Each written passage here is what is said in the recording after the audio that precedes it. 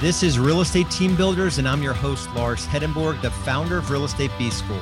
The real estate team building world is driven by big egos who boast about how many homes they've sold or how much GCI they've earned. We don't hear much about their low profit margins, the long hours they put in each week, or the unbearable stress they endure.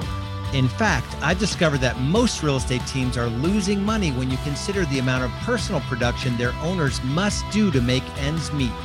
I believe that if you want to profitably scale your real estate team without working crazy hours, enduring unhealthy levels of stress, or coming up short at home, then thinking like a business owner, building sustainable systems, and empowering your team are absolute musts. You won't find any smoke and mirrors or hype here on my podcast, just the real world tools, systems, and strategies that work. So if you struggle to balance growing your real estate business with focusing on the areas of life that truly matter, then this show is for you. Super excited for today's episode of Real Estate Team Builders. I've got Chris Craddock, who is out of DC, Virginia, Maryland market. And Chris's team on and off market properties this year will do 600 sides. And he came into real estate in December 2014. So this is less than 7 years. He's gone from sort of not really a retail agent to a 600 plus unit real estate team. Chris, welcome to the podcast. Why don't you spend a few minutes just talking about your journey from the ministry side of things to like blazing a trail in our industry, the investing. Like I can't even keep up with everything you're doing, but introduce yourself to the listeners.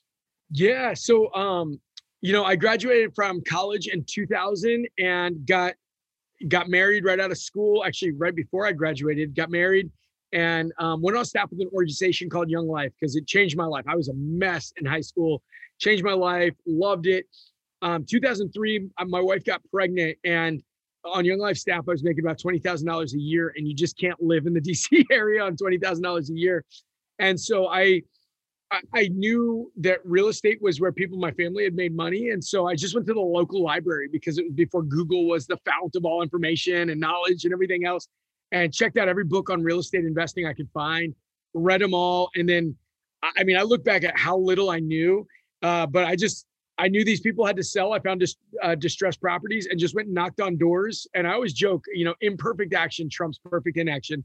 And, finally, some people started saying yes. And like that, I was just knocking on their doors saying yes. And literally in 4 months, I made 12 times what I made in a year, which was awesome. And through a number of circumstances, I just basically cashed out, continued doing ministry. And, as I had more and more kids, the money just started running out. And during that time, I was still in ministry, led large teams in ministry, and actually had gone back to school. I got a doctorate in leadership.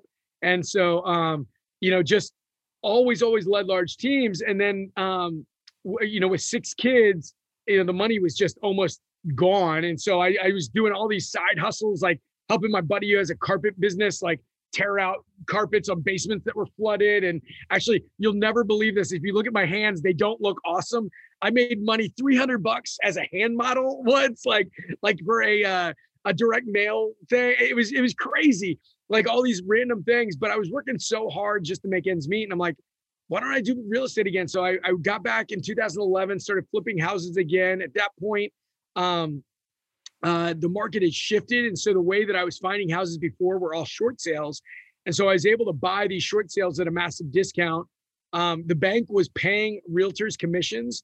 So I just got my license just so that I could get commissions to flip those short sales. And so we just started putting some on the market. And during that time, somebody had given me Gary Keller's book, The Millionaire Real Estate Agent. And I read it as somebody who had a doctorate in leadership and always led large teams. I was like, dude, this makes sense. It makes sense. And so December 2014, we launched in earnest our real estate team, and then just kind of started running off to the races. There's a lot more to it than that, but this is the kind of the high level version of how we got to where we are today. Awesome. So, and when you got back into, just for clarity, when you made the shift from investing into the retail side, did you go in and build a team right away? Kind of give a little bit of the team building journey, because it's like hired an administrator or buyer agent. Like what did it look like those first years of building the team? So I was doing a bunch of flip stuff in 2011 till 2014. So I had a admin on that was working with our flip team, and then which was so important to have. And then when we decided to do it, I immediately brought on somebody who was our lead buyer's agent. He's now the operations director for our company. He came in as our lead buyer's agent right away. And then I also brought on somebody else who was going after, I knew that I could find all these distressed properties in our area. So I got somebody else to come on as our listing agent going after those distressed properties. And then I was mainly working my sphere of influence because I came from ministry. So I had a pretty large sphere of influence. That's awesome. All right. So let's, we chatted a little bit before we hit the record on this, and we talked about, you talk about genius zones. And when you look back on really like how Chris showed up in ministry, how Chris showed up on the, investing side, and how you show up in business today, and you have a lot going on, and I want to uncover a little bit of it, but let's go through your zones of genius and just kind of unpack them a little bit. And then I'll kind of ask some questions to go a little bit deeper on them. Yeah. No, I've got 10 businesses that I run now, almost all synergistic with real estate. We can talk about that later. But with that said, I've got this sign in my office that says, "Are you in your genius zone?" A buddy of mine would use that phrase all the time. Actually, a guy that's in a mastermind that both Lars and I are in, a guy named Gary Boomershine, would always say, "Are you in your genius zone?" And it just stuck with me. So I got a big sign made and put it in my office. Because I only want to be doing stuff that's in my genius zone, right? And so the 4 things that I've narrowed it down to, and I'm sure I'm going to narrow it down even more. One is creative problem solving.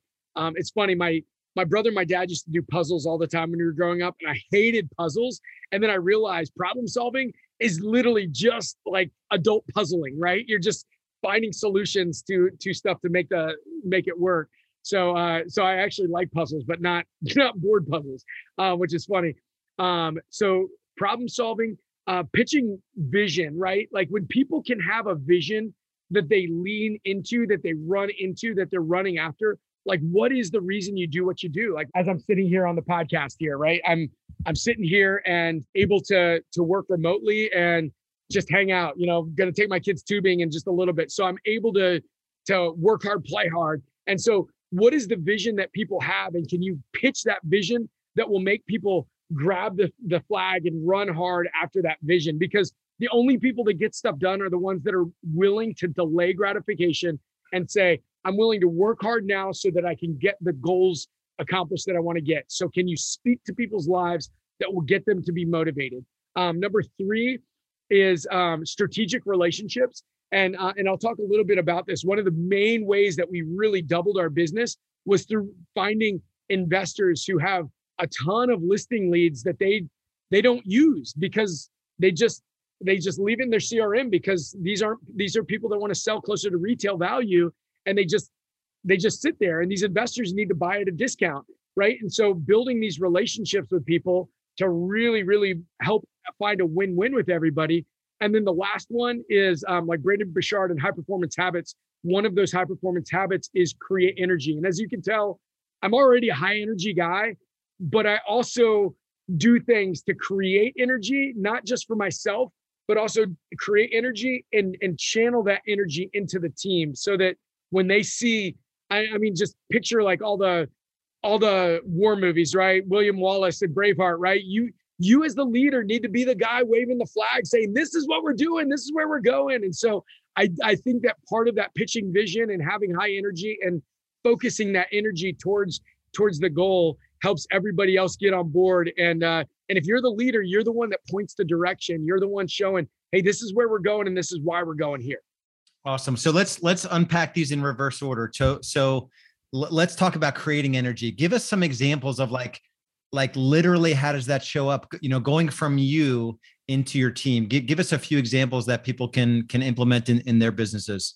Yeah. So here's one of the things that I do I've got a morning routine, right? Which I'll tell you, if you would have asked me 20 years ago, whether I'll ever be a morning person, I'm a darn good salesperson, which means I can sell myself on my own BS, right? And so here's some of the BS that I would sell myself on is that I'm more creative at night, that I'm, better in my underwear at 11 p.m. working on the computer than I am groggy in the mornings. Like all of my kids are in bed, so I work better at night, all the other things. But I'll tell you, success leaves clues. You're not going to find somebody that you massively respect. Somebody's going to send me somebody one day, I'm sure, some outlier somewhere. But you never find people that are massively successful that are night people, that wake up around 10 a.m. and just roll out of bed and start figuring it out, right? They've got a massively successful morning routine. And so what I do, my morning routine is this. I wake up, I write down my list of goals that I find important, right? So I'm creating energy. I'm talking about the why, right? And I'm a Christian guy, so I pray for the people in my life where I have goals associated with that. So I write my goals, I pray for those people. Like it energizes my why, right? You do the things, what is it? It's motion creates emotion, right? And so I'm writing this down, so I'm thinking about it and I'm creating the emotion behind it. So yeah, I pray for the people that I care about. Then the next thing I do is, I read my Bible every morning because I'm a Christian guy, right? I want to feed my goals. I want to feed myself spiritually, which is why I read my Bible every morning. Then I have a gym in my basement. So I go down in my basement every morning. I feed myself physically by working out. But Jim Collins in his book, Good to Great, talks about the genius of the and. It's different than multitasking. It's literally, how can you do two things together? Like when I play racquetball with my buddies a couple times a week, right? It's exercise and relationship building, right? So what I do is I go downstairs in my gym, I work out, and I put on a podcast or an Audible book or something where I'm feeding my mind. Think about athletes, right? They get themselves ready for the day with whatever they're listening to. They get themselves ready for the game. You always see them with headphones, like getting into that peak state. And then I go upstairs, I shower, I turn on a Bluetooth speaker while I'm still listening to stuff. Like I'm getting myself in that peak state. I usually sit at the table with my kids, do some sort of teaching with them, the kids that are home from school that aren't in school yet. So I'm feeding my family piece. And then my wife and I usually will talk for 5 to 10 minutes and kind of have our own like family huddle before the day goes, because we got 6 kids and there's so much going on between the businesses and the kids and everything else. So that's what we do in the morning. And I'll tell you, one of the things that I've learned is, like, if you want to win the year, you got to win the quarter. If you want to win the quarter, you got to win the month. If you want to win the month, you got to win the week. If you got to win the week, you got to win the day. And if you want to win the day, you win the morning, right? And so if you set your morning up where you hit the right goals right there, then you'll win. But it all starts, you go to these irreducible minimums. How do you break it down to the things that are most important? And if you do those things, everything else will end up falling into place. So that is awesome. Personally, how do you encourage or impart on your team to do the same? Are you kind of reminding them of this routine? Or are they doing it themselves? Or are there different things you do as a leader in the businesses? Yeah. So with that, when COVID hit, before COVID, we would do a team huddle 3 mornings a week, a half-hour training. When COVID hit, I was reading something about the Navy SEALs where they say you never end up rising to the level of your dreams. You always fall to the level of your training, right? And so what we did was we raised our training to 5 days a week. The other thing was, my wife said to me this that I thought was really, really important. She said, Chris, I know you do a lot of teaching for your team, but she said, I know a lot. We hang out with a lot of high performers, right? And she's like, I don't know anybody that focuses on personal development and education like you do. I mean, I literally spend over $100,000 a year on education and personal development. I literally am reading all the time. She's like, does your team understand the price you're paying? Are you giving them a fish? Are you teaching them how to fish? And I literally, at that point, I was just giving them fish. So I was training a lot, but I wasn't teaching them what I do, right? Because everybody wants to be the beast, but nobody wants to do what the beast does, kind of idea. So the whole idea was like, I'm handicapping my team. I'm not teaching them, this is how you train yourself. This is how you learn. And so I started always talking about the books that I'm reading, always talking about the podcast I'm listening to, always talking about how much time I spent on development. And literally it was crazy because within months, all of my team started talking about books that they're reading, people they're listening to, all these other things. And they started, basically sharing group think together in ways that wasn't happening when I was just giving them fish, if that makes sense. Yeah, that's awesome. Really, really good. All right, so let's go to, which I think if there's one thing on these 4 genius zones, your ability to genuinely invest in strategic relationships. But let's unpack that one a little bit. Is it naturally part of you? Do you systematically do it? How do you organize it? Sort of talk about that a little bit. So one of my favorite things was when I was doing mainly investment stuff, me and one of my buddies who we were partnering at the time, we went down to this self-directed IRA conference to raise a little bit of money for some deals that we were doing. And at the end of one of the days, he's like, Chris, I've never seen somebody like build rapport and become friends with somebody as fast as you do. He's like, teach me what you do. And I for me, I was just like, yeah, I don't know. I'm just being myself. I'm just being friendly. And he's like, no, I don't buy that. He's like, that's not true. Anything that you do that you do well, you can break it down to why it works as well as it does. And we kind of argued about it for a little bit. Then I realized, I'm like, man, I've spent a lot of time actually learning how to do this. I've taken Dale Carnegie classes on how to win friends and influence people. I spent like whatever, $1,800 to take his class. I've read his book like 5,000 times. Like I've read all these body language books. I've done all these things that just naturally happen. They're muscle memory. And so what I will say is this: you can break it down. And how do you build relationships? How do you build rapport? First, let me just say this: read Dale Carnegie's book 10 times, How to Win Friends and Influence People. I promise you, there's not going to be a better book out there. And his whole thing is remember people's names, right? He says the sweetest sound in any language is somebody's name. Why don't we remember people's names? I'll tell you, and some people will push back. It's because you don't care enough. You're thinking about the next thing you want to say instead of thinking about their name. If they care about their name, learn their name. Like, for Pete's sake, don't think about the next thing you want to say. That's selfish. That's thinking about yourself, not thinking about them. Speak in terms of other people's interests. Like, literally, why are you thinking about the next thing you want to say? Ask them questions. Be genuinely curious about things they're curious about, right? Like, learn how to care about what they care about. And I'll tell you, almost everybody, if you find out what they care about and get them excited about it, it's fun to learn about that, right? You learn about something that you never knew about before. I still remember a guy that I got stuck with at one point that everybody's like, oh, he's the worst guy ever. He never talks. He never, whatever. And I was with this guy, and back when I was doing some government contracting again to make the ends meet. And I was like, okay, I am going to find a way to get this guy to talk. And so I just kept asking questions. He's an older guy. Finally, I asked him like some question. He started talking about mountain biking. He's like 70. And when he started talking about mountain biking, he came alive. And so it was really cool because then I could ask him questions about that. So if you ask people what they care about, then you can build rapport. And once you build rapport, then you're kind of on the same page there.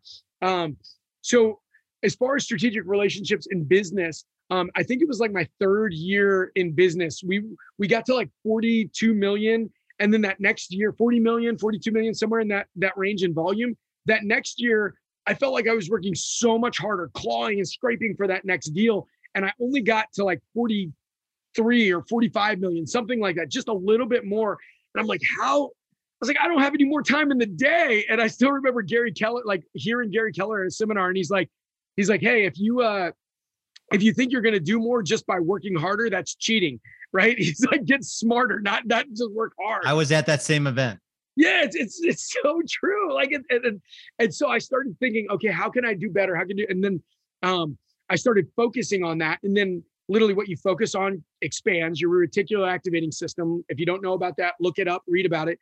But I heard somebody say he got stuck right around that 40 million mark. And he had a mentor of his say, if you want to break through that as the leader, you've got to stop thinking about how you can get that next 1 deal, that next 2 deals, and start thinking about how you can get 5 deals, 10 deals. Look for those strategic relationships. And so what I did, I went, I came from the investor background. So I found this massive wholesaler. They spend over 6 figures a month on advertising. And I just called them up and I said, hey, what do you guys do with all the deals that you can't buy at 65 cents on the dollar? And they're like, well, we give them to agents, but we tried all this stuff. It's not worth our time. Nothing happens with it. So basically they sit and die. And I'm like, send them to me. I'll monetize them. And they're like, no.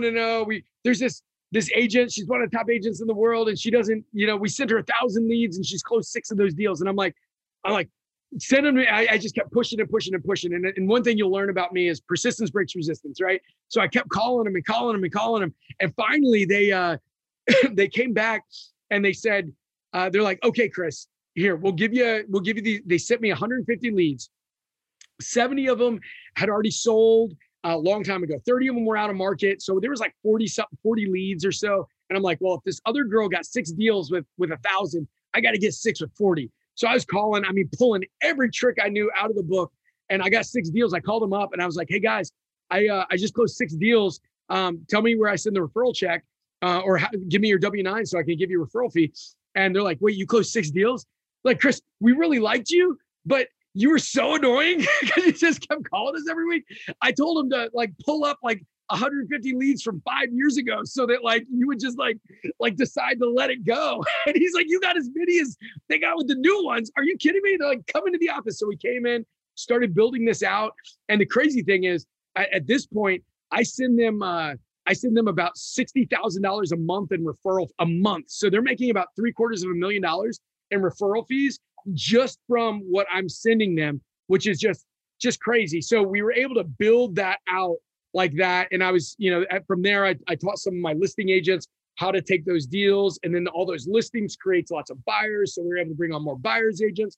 And we really, that's where we really jumped. The next year, I think we went to 60 million, then 80 million, then 125 million, something like, anyway, last year we were at 167 million. And this year we're working to get to 200 million, both on and off market.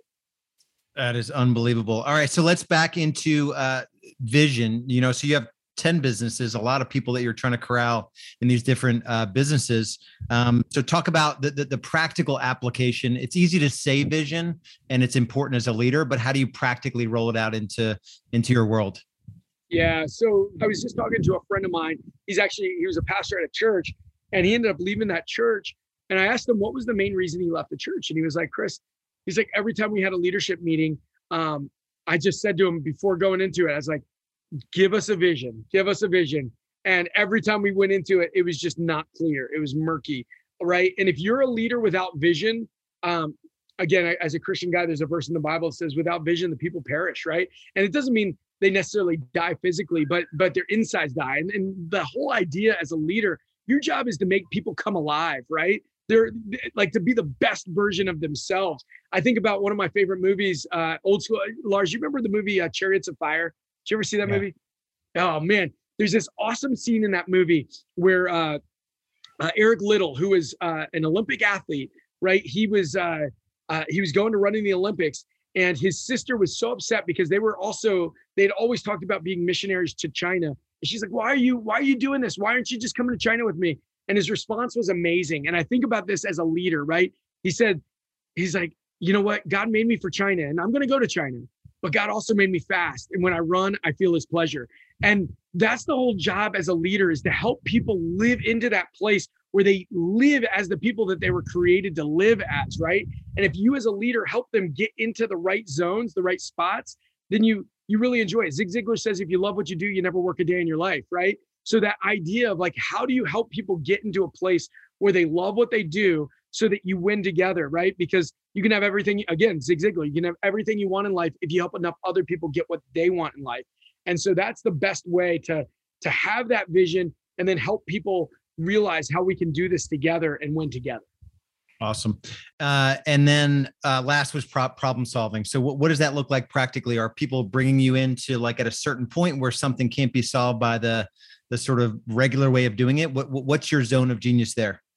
Yeah. So there's an old school book. One of my buddies who sold his satellite company for $1 gazillion had a book that he made his whole company read, every single person. It's a 60-page book from right after World War II, like right in the Depression or World War I, during the Depression era.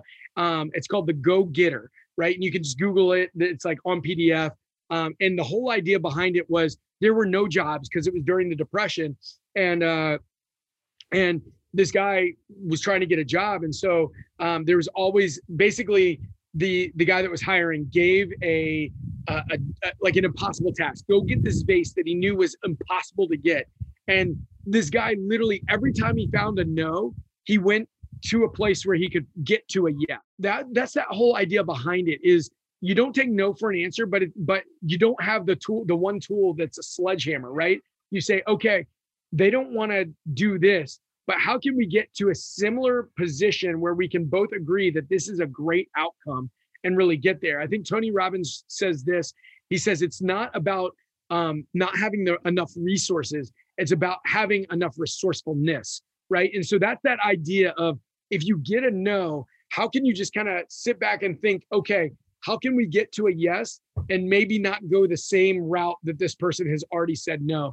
There's another book, it's called Pitch Anything, where he talks about like this power frame, and like somebody will set up like this power frame where it's kind of like an absolute no. But once you start breaking into that power frame, you basically have to change the script. You know, he tells the story about how, you know, he'll be there and they'll just start drawing, like stop the conversation and start drawing something on paper, start doing something to stop that pushing. Because imagine if you're pushing somebody, they're always going to push back. So how do you stop pushing so that they push back and just kind of flip that script a little bit and make it so that you can kind of come up with a solution where everybody wins? Awesome. I want to give you a chance to kind of talk about the different things you have going on, but let me ask you this question. So for someone who's like earlier in the journey where they're still, you know, maybe they hit that 20, 30 million and they're starting a real estate team, or, you know, what are some words of wisdom maybe that you would give your earlier self, knowing what you know now, the 2 or 3 things that tripped you up the most? What advice would you give your younger self? Well, let me ask you a question, because I think this is an interesting question. Somebody asked me this the other day. Lars, if somebody said you could go back 8 years, 10 years and take a pill to know everything that you know today, how much money would you pay for that 8 years ago? If you could tell your old self, write a check for this much money. Would I have the same money that I did 8 years ago, or could I use today's money? Same money you did 8 years ago. So I would pay all the money I earned in the last 8 years to get that, for sure, in a minute. Right. Okay. Yeah. I thought that question was really interesting. Somebody's like, would you pay $1 million? And I'm like, oh yeah. In a heartbeat. I've spent over $1 million just on freaking coaches and masterminds. And yeah. So what would I say to somebody that's new? So if you're doing less than 25 deals, so I think winning it's just activity and skill, right? And then once you're doing enough deals, it goes into leverage, right? So if you're doing less than 25 deals, what I would just say is you need to talk to more people. That's just it. You're not talking to enough people.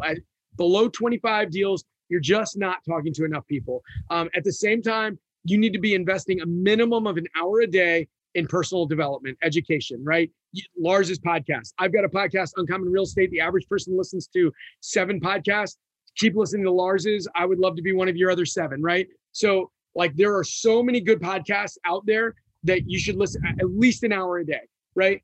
But then make sure you're talking to enough people. Even a terrible salesperson, if you talk to enough people, is going to outperform a great salesperson that doesn't talk to enough people. Now, if you're at like 30 deals, at that point, if you don't have an assistant, you need an assistant. You need to start looking at your pay scale, right? Because if you're doing things below your pay grade, if you make $100,000 a year, your time is worth $50 an hour. So you need to start looking at that and say, okay, how much am I making? Am I doing things below my pay grade? And should I put that out? There's a book called Clockwork, where I just learned so much about it, where it says, you know, write down everything you do for 2 weeks, put it on a sticky note, put it on your wall, and then start looking at the things that are way below your pay grade, and then put that aside and hire somebody to do those things, right? So that's what I would just say there. So it ends up being activity and skill. And then once you're at like 30, 35 deals, then the real key is leverage, right? You've got to get people to do the things that are not in your genius zone. You got to live in that genius zone. Everything outside this genius zone, hire somebody to do, and your pay will go way, way up. Awesome. So what are I know there's the podcast, but what are the different sort of things you do that people, I want to ask you one more question, but what's the best way to sort of get a feel for what you do? I know you've got the coaching going on. I know you've got the podcast. Kind of give a little bit of a way for people to get to know you and what you're putting out there. Yeah. So the coaching stuff, I teach people how to do what I talked about with the partnering with investors. That's called REI Revive. I have a title company. I have an insurance company. My wife has a lending company. I have a construction company. What else? I'm losing my mind on some of the other stuff. I have a fix and flip company. I've got a rental portfolio. Obviously, I'm a part of EXP, so now I have downline income coming, residual income coming from there, and Legal Shield. If you're selling houses, I mean, everybody that buys a house should have a will. They should have the ability to call, an attorney. If you're doing any sort of investment stuff, to be able to have an attorney on call for, $39 a month, that's a no-brainer. So I help people with that. So those are the 10 businesses. I feel like I'm leaving something out, but those are the 10 businesses that I've got right there. Oh, my retail team. So I have 11. So anyway, they're all there. Awesome. And what's the best way to plug into the podcast? Do you have a site for it or just on a podcast player? It's Uncommon Real Estate, right? Yeah. So our Facebook group, the Uncommon Real Estate group, is an easy way to do that. If you go to wholesalinginc.com/revive, that'll get you right there.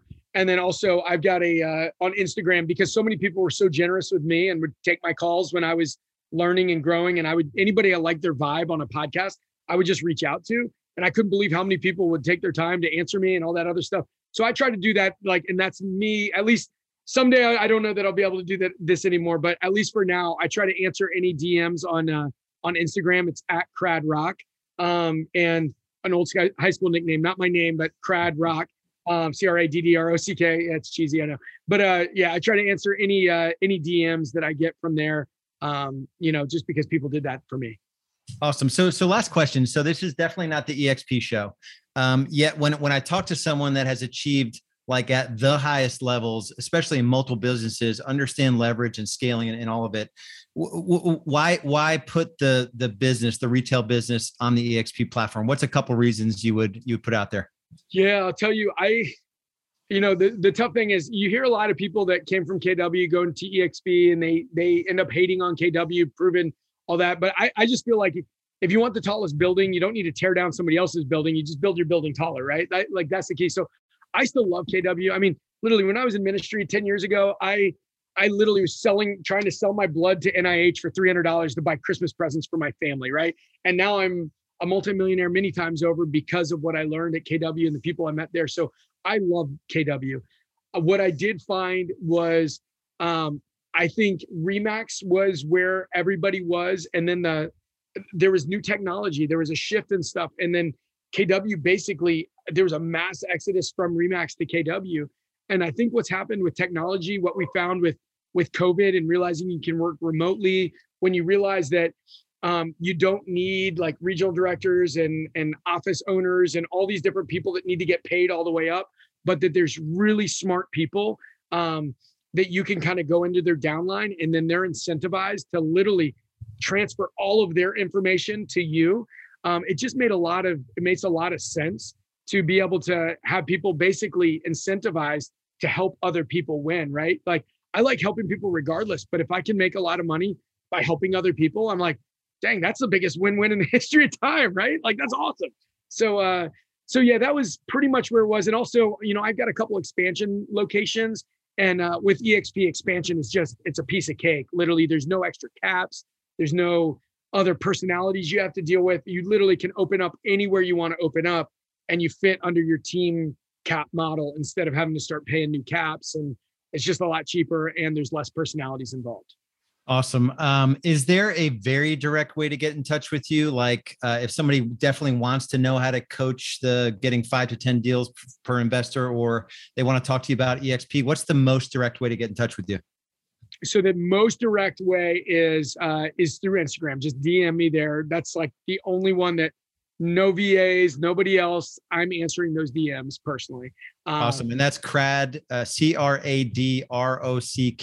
2 Ds. CRADDROCK, which is so cheesy. It's your last name with an R right at the end of the D's. Crad Rock, come on. Yeah, it's so cheesy. But hey, I made it when I started my Instagram years ago, and my wife keeps saying, you need to make a business account. And I'm like, you know what? Who cares? I'm good.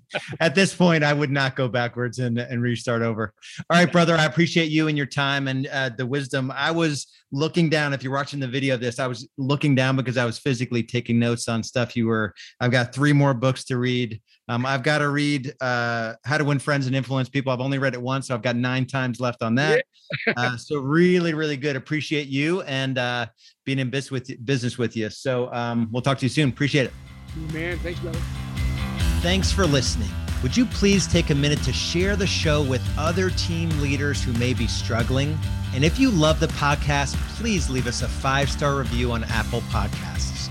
If you want to learn step-by-step how to build a profitable real estate team that allows you to get out of the real estate grind and live the lifestyle you've been dreaming about, visit us at joinrebs.com. That's joinrebs.com. Our coaching, training, systems, and support will help you get more high-quality leads, increase your conversions and sales, improve your client experience, and allow you to scale your real estate business, all while reducing the amount of hours you work and the stress you endure. Just go to joinrebs.com for more info now. See you on the next episode.